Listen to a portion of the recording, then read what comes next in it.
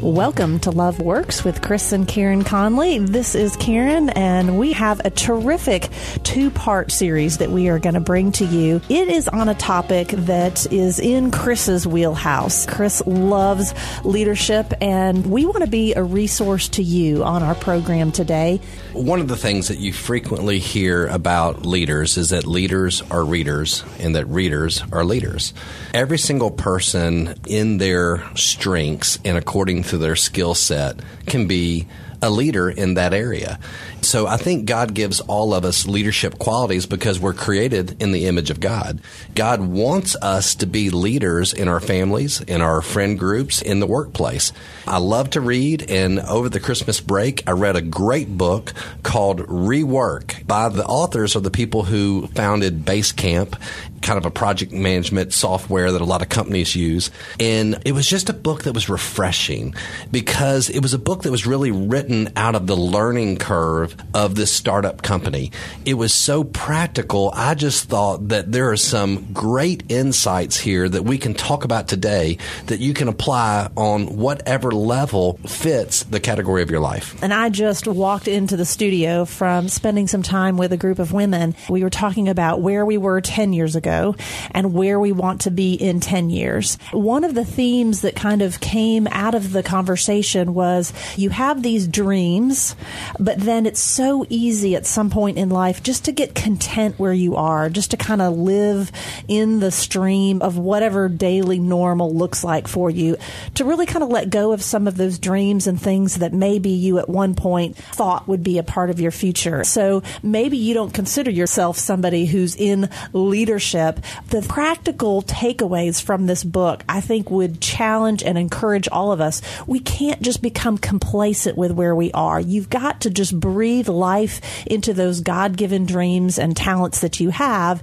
And there's some practical things, I think, from this that make that feel more doable. Ultimately, all leadership begins with just leading ourselves. So in that way, all of us need to be leaders because we need to lead ourselves to live the life that God has designed for us. Well, let's jump into some of the takeaways that you highlighted from your time looking at this book. The first one I thought was kind of funny. I am the person that does like to make sure everything's all correct, and I'm texting people going, give me your feedback on that. How did that go? And their approach was learning from mistakes is overrated. For someone who's a type A, that kind of feels like, how could you possibly say that? Give us some context and how we can apply that to our lives.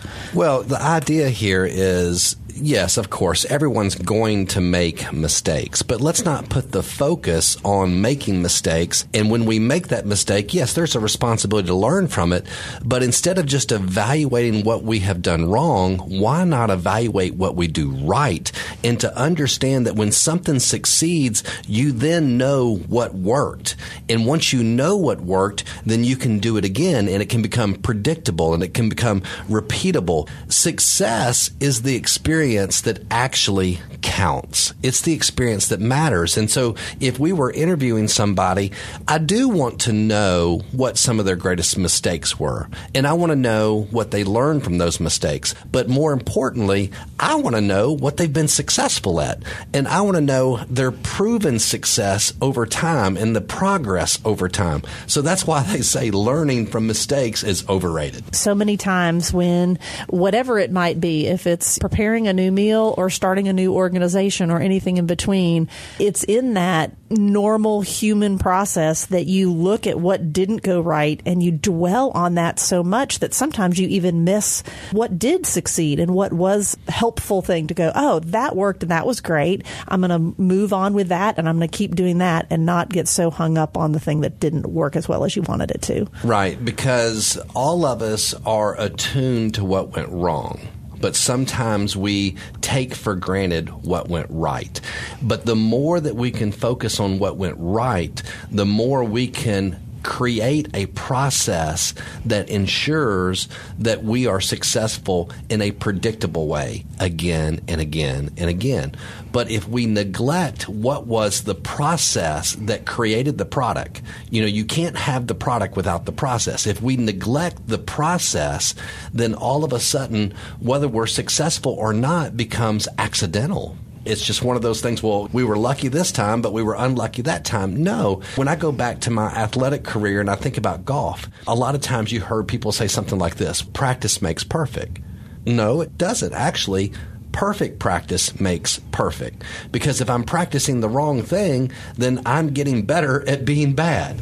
In this way, we want to really go back and we want to see when we are successful, what enabled us to be successful, analyze the process, and then learn how to repeat the process. So don't get stuck on the things that go wrong. Focus on what goes right and learn from that and keep repeating that. The next principle I thought also speaks right in your love language. You are a doer.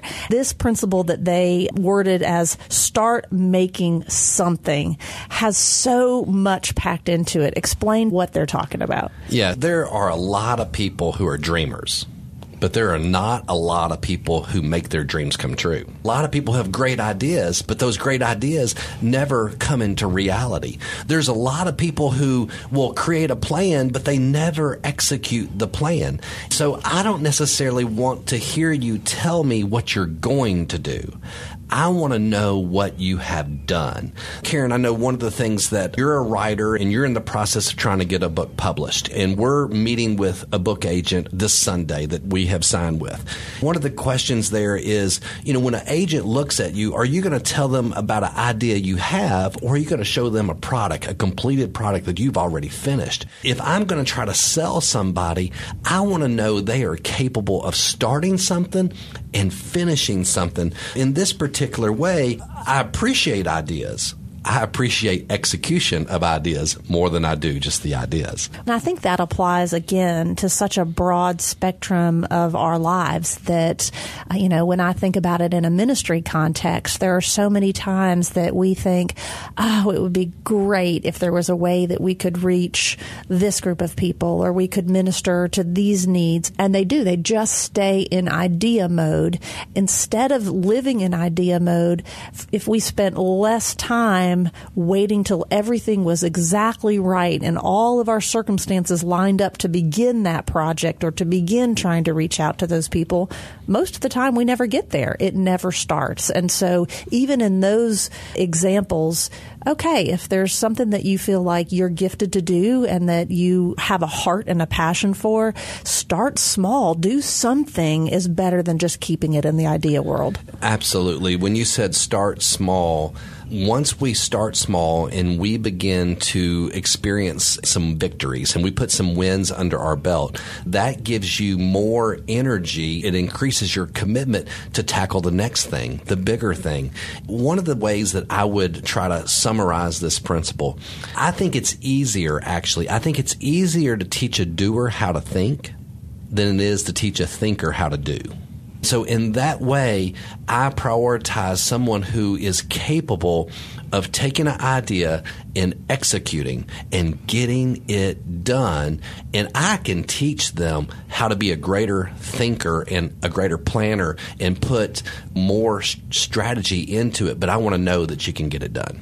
It's funny, as I was reviewing for this podcast, I didn't realize you had read this specific book, but as I was looking at the content of the book, it made me think about HLI, the High Point Leadership Institute, also the LoveWorks organization. Explain in a practical way maybe how you've actually applied this principle to two brand new programs and opportunities in the life of those that are connected with High Point Church. What we've done is we've taken the vision of High Point Church. High Point Church exists to prove that love works. And we said we want to create a nonprofit aspect of that vision where what we've done is Brian Smith and I have gotten together and we got our wives together and we went away on a retreat about 2.5 years ago. And we put a vision, values, and strategy together. How we can create this organization, LoveWorks, where the purpose of that organization is to create difference makers in the workplace. What we're going to do is we're going to say that every problem in this world can be solved by two things: leadership and love. And when you apply leadership and love, that's when you see love work in the home, in the workplace, in the church, everywhere. So what we've done, instead of just keeping that in idea world, waiting for someone to come give us money to do it, or waiting for someone to come kind of bless the idea and say, you should do that, we just decided it needed to be done. So what we've done is now we've put that together where we went through a planning phase. Right now we're in a pilot phase, and we just launched LoveWorks Mentoring, where we have about 15 executives mentoring 15 20-somethings. And the first 4 months of that curriculum is on character development, and the next 4 months of that curriculum is on career development. So they go through an 8-month process, and they've got 4 months designed to build their character, 4 months designed to shape their career. And they graduate from that process. And what we've just done is we've had these established leaders and executive level leaders pour into the life of emerging leaders so that they become difference makers. That process, they'll graduate in September. And when they graduate in September, we'll be able to announce to our church and to our community, here's a proven product.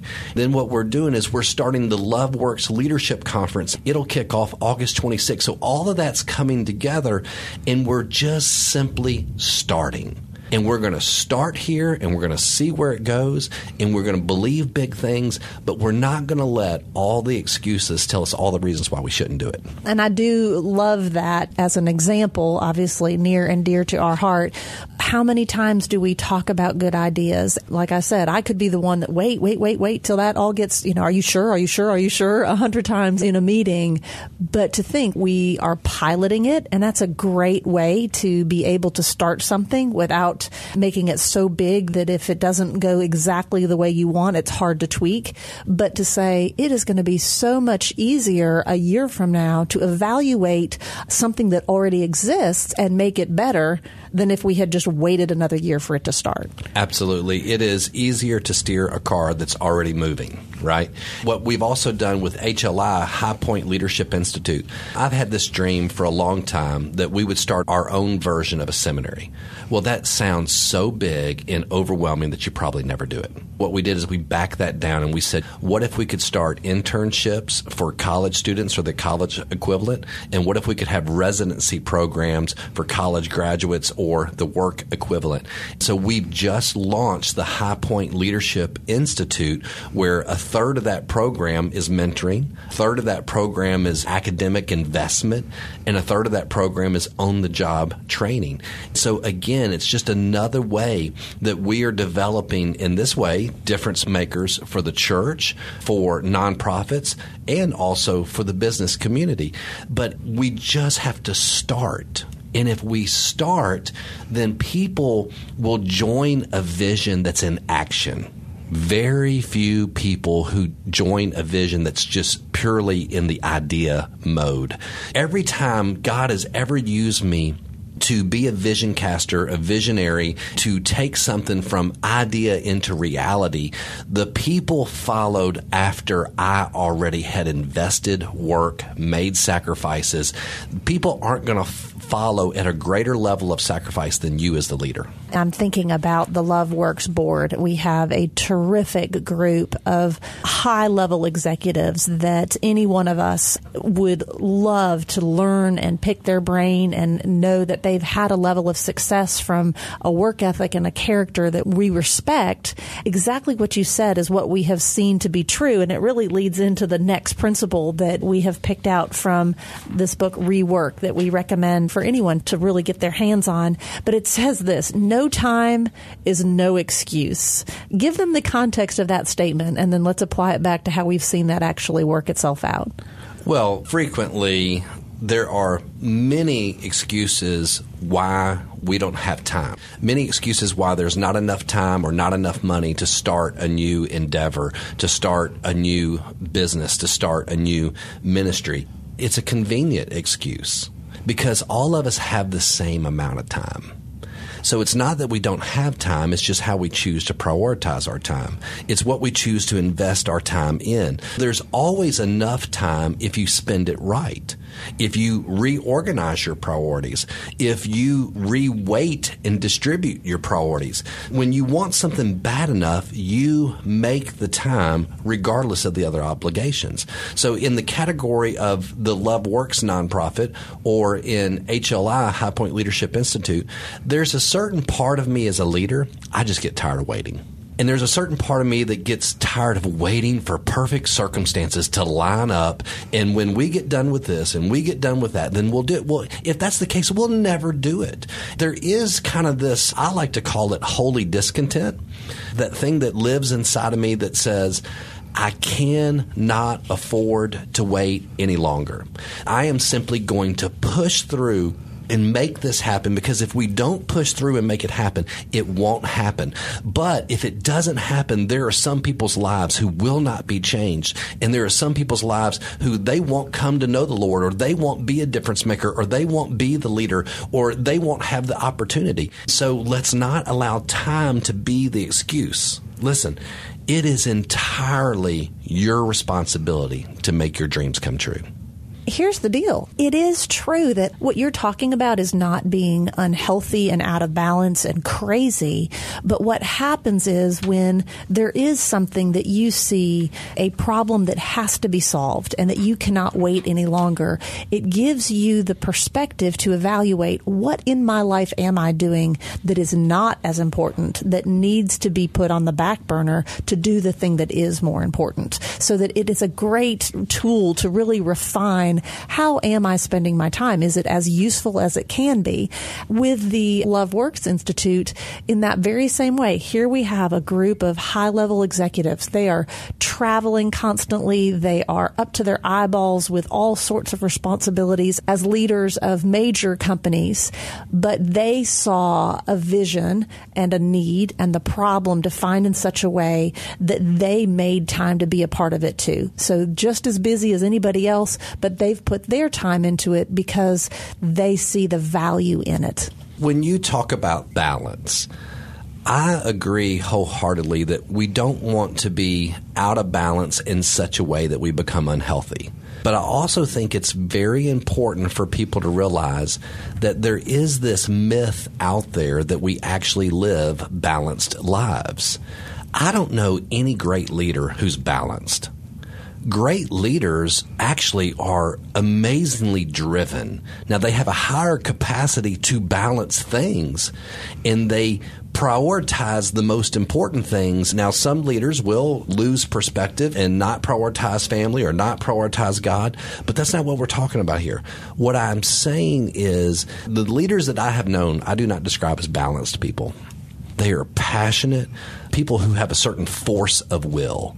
They are going to make it happen, but it's a game of addition and subtraction. Every time they add something, they know they have to subtract something. And so they add what adds value to their life, and they subtract what subtracts value from their life. Every time they add something, they have to reprioritize so that they can have their definition of balance, not the normal person's definition of balance, because these are higher capacity people. The other thing that it moves you to do is it moves you to enable other people to use their gifting. I direct a women's ministry. That's not a Fortune 500 company. No, it's a women's ministry. But I can even see that as I have dreams and visions for that ministry to go further and to accomplish more and to change more women's lives, that if I'm depending on my 24 hours a day to do it, nothing will happen. But if I say, what is the one thing that only I can do? And I focus my time on that, and then I look around and see who God has brought alongside of me that has the ability to help fulfill other parts of that. Maybe if people are feeling like, I don't know how to make this happen and how to move forward, who has God brought into your circle that can help do some of the other things that you are actually empowering them and giving them an opportunity to use their gifts, that if you are content with where you are, you would be enabling them to stay content where they are. I agree wholeheartedly. Let me put that in the context of this statement. We said this just a moment ago. It's entirely your responsibility to make your dreams come true. Here's where that applies. It's your responsibility to build that team. Not just you alone, but be a team builder. And when you build a team, then you prioritize what only you can do, what your highest and best use is, and then you find the appropriate skill sets that you need. You find the teammates to fit that, and then you work together as a team to accomplish that, but you don't allow this excuse to prevent you from doing it. Well, it's just me. I don't have a team. Guess what? When we started High Point Church, we didn't have a team either. And we didn't have money to go hire a team, but we had to go build a team. What we did have is a vision. And if you have a vision, you can build a team.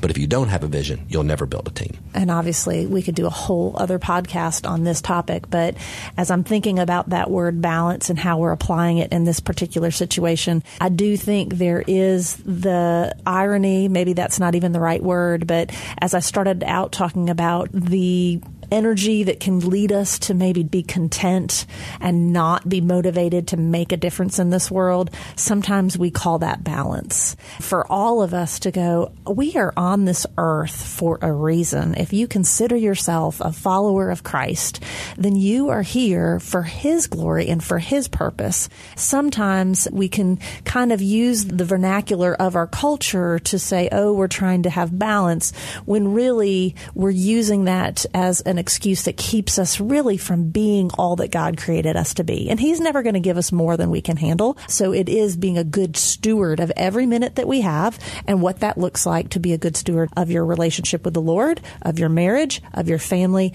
and of your talents and skills that He's given you. In that respect, God did not call us to go and educate the world. But educating the world is a part of us going and making disciples. We go and we make disciples, a learner and follower of Christ. And a disciple is someone who is advancing the kingdom of God. They're bringing the kingdom of God to earth. What we're trying to do is understand that God is a creator. When God sent His Son, He didn't send us a philosopher. He didn't send us, an educator. He sent us a Savior. And then He has called us to be ambassadors for Christ. So everything that we're called to be means we're also called to do. So He changes who we are so that we change what we do. In that regard, what I want to do in this whole world of this last point, that let's not make excuses. You have a God-given purpose in your life. That purpose is not just to change the way you think, and that purpose is not just to make you more moral. That purpose is that God changes you from the inside out, but when He changes you from the inside out, He gives you a mission. And every single follower of Christ has the mission to go and make disciples, and that's the way we change the world. Well, I hope that this is resonating with our audience, and you're seeing how these very practical principles actually allow us to be the men and women of God that He's called us to be, to allow us to have the tools and the thought process to make things happen. So we've talked about learning from mistakes is overrated. Start making something. No time is no excuse. We've got time to hit one more principle before we wrap up for this particular podcast, and I think this one is right up your alley. Draw a line in the sand. What does that have to do with us being people who make a difference? If someone doesn't know what you stand for, then how are they going to follow you? What makes you distinctive? What separates you from the crowd? What makes you a leader instead of a follower is you stand for something. You fight for something. You have identified a problem out there, and you have a burden to solve that problem. So you have drawn your line in the sand, and you said, this is who I am, this is what I stand for, and this is what I am about. This is what I'm going to do. And I'm inviting you to follow me. Now, when you are that type of a leader and you draw a line in the sand, that attracts superfans. I can't think of anybody who is attracted to someone who is just simply kind of middle of the road, someone that's average, someone that doesn't have some unique feature in their personality that makes them stand out.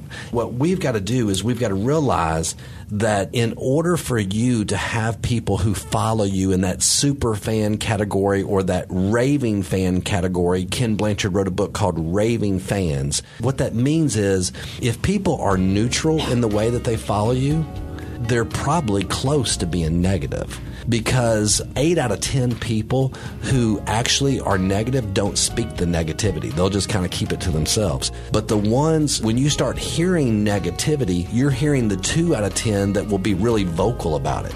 If the things in your leadership circle are kind of quiet and you're not really hearing positive stories, but you're only hearing silence or you're hearing negative stories, then the problem is the absence of the positive. You have got to be such a strong leader that you're always making something happen where there is always good news. There's always results to talk about. And in sports, it's the equivalent of you're on a winning streak. And so that's what you talk about. That brings us to the end of this particular podcast. We'll pick up and have one more edition to bring you some more really practical and I hope encouraging, inspiring ways for you to think through your life, for you to think through how can I be a difference maker. So in the meantime, if you want more information on High Point Church, you can go to highpointmemphis.com.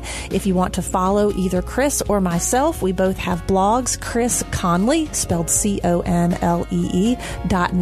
or Karin Conlee, Karin, Conlee.com. More than anything, though, we want you to remember that love God plus love people equals LoveWorks.